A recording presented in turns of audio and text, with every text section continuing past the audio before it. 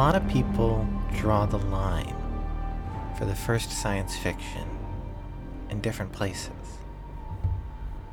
It's easy to look back to really old stuff. Indian texts, a Japanese tale, or Greek satire could all fit the bill for the first true piece of science fiction. And probably the one that has the biggest argument is some stories from 1001 Nights. Characters explore other worlds beyond the cosmos.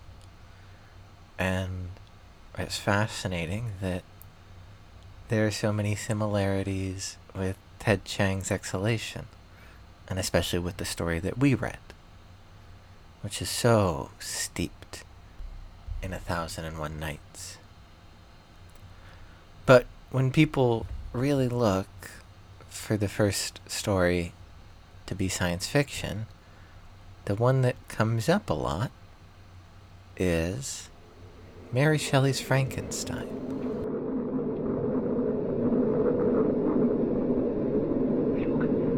It's moving. It's alive. It's moving. It's alive. Oh, it's alive. It's alive. It's alive. It's alive.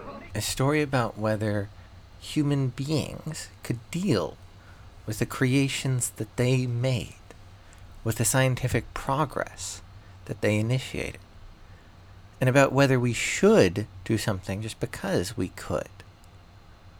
And right from the beginning, a female science fiction writer, writing one of, if not the, most important science fiction books of all time.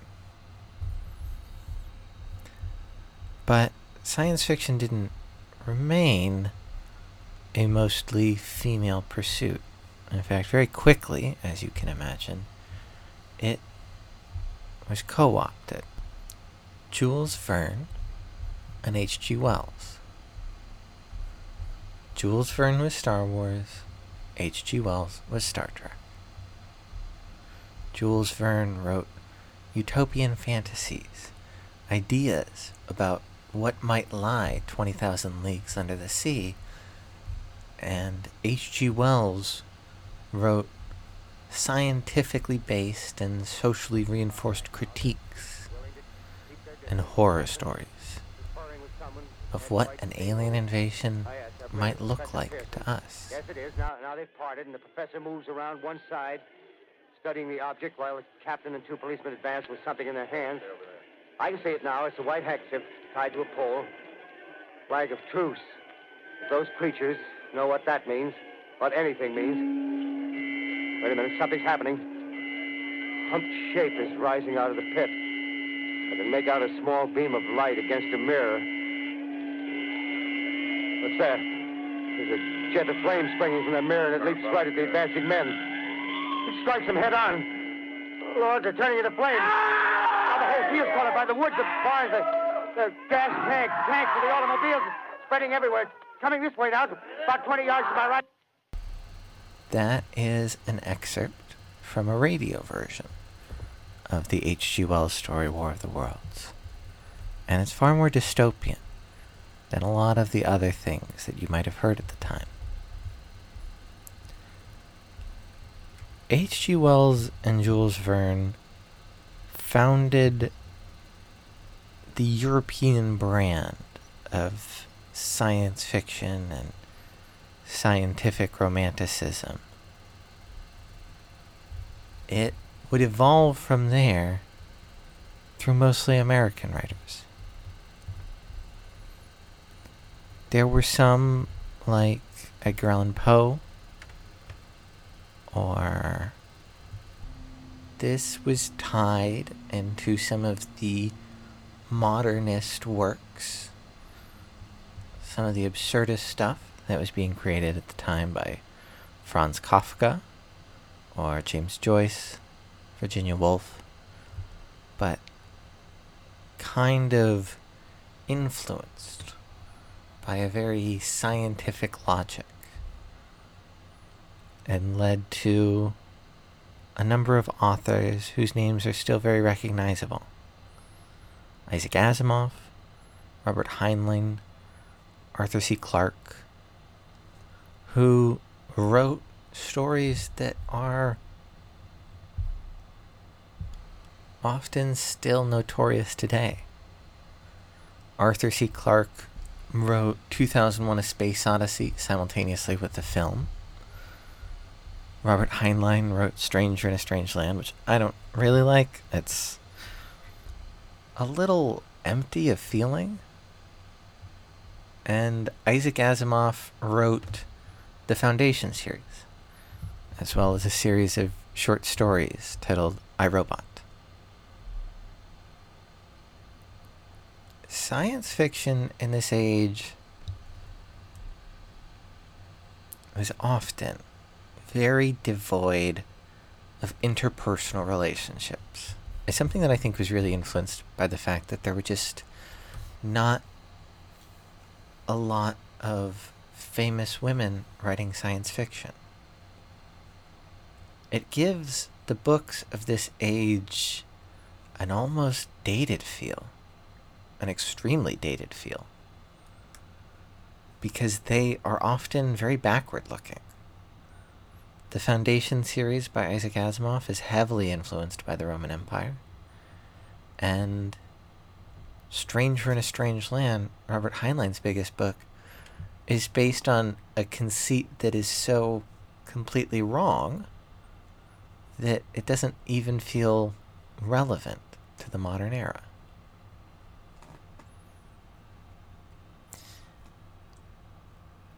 But it would not take long before there were some pretty impressive female voices in science fiction. And two of the biggest ones were Ursula K. Le Guin and James Tiptree Jr. For the most part, the male science fiction authors of this time did not write stories which revolved around interpersonal relationships. They wrote stories that were examinations of societies. Probably the biggest exception was the I, Robot series of short stories by Isaac Asimov. But those interpersonal relationships were interpersonal relationships between men and robots, and not interpersonal relationships between people. James Tiptree Jr. and Ursula K. Le Guin wrote stories that were about people interacting, and oftentimes very explicitly about gender. James Tiptree Jr. was a pseudonym, and her real name was Alice Bradley Sheldon. But she published almost always under the name James Tiptree Jr. and would often write books about gender from the perspective of male protagonists. She has a famous short story which is an examination of sex from the point of view of another species, called Love is the Plan and the Plan is Death. And she has another story that is almost explicitly an investigation of what motivates a woman who went unnoticed, called The Women Men Don't See. It's a very personal story that she's writing, even while she uses tricks and lies to conceal exactly what she's getting at. And for years, people argued about whether James Tiptree Jr. was actually a female, because the author would never show up to collect their awards, they would never be seen in public. But plenty of hardcore, die-hard science fiction nerds would claim to their dying breath that James Tiptree Jr. was male. I'm sure she got a kick out of that when it finally came out.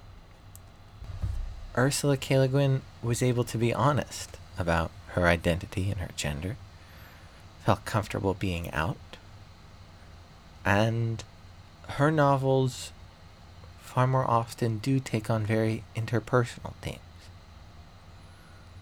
The Left Hand of Darkness really tackles what a post-gender society might look like, and how disconcerting that might be to a human being from a society that still has two genders.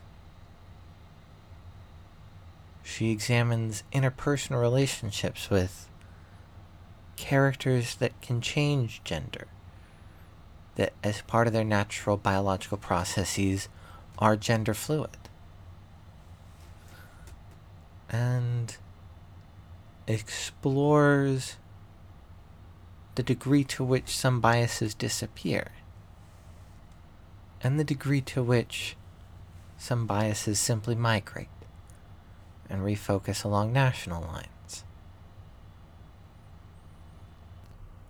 The thing about science fiction written by female authors is that it was often of a less worldwide, less epic scale.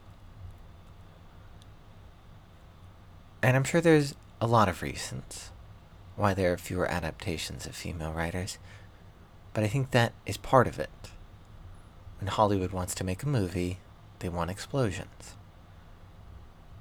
And stories that are contemplative exploration of gender weren't big box office sellers and never got made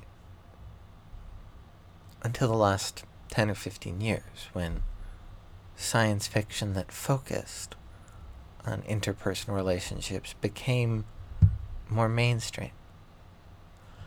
Although probably the best example of this is also, in many ways, just another male fantasy. Her is a story about Joaquin Phoenix falling in love with a computer with Scarlett Johansson's voice. It's an exploration of romance and of love and what it means to love something that doesn't have any physical form. But it isn't really an exploration of the female experience. It's much more the exploration of a sad, lonely male experience. But even though it isn't being tackled by a ton of mainstream Hollywood movies, there is some stuff that is very important and influential happening in books. And you're going to hear all about that in the next science fiction episode. I love you, Emily.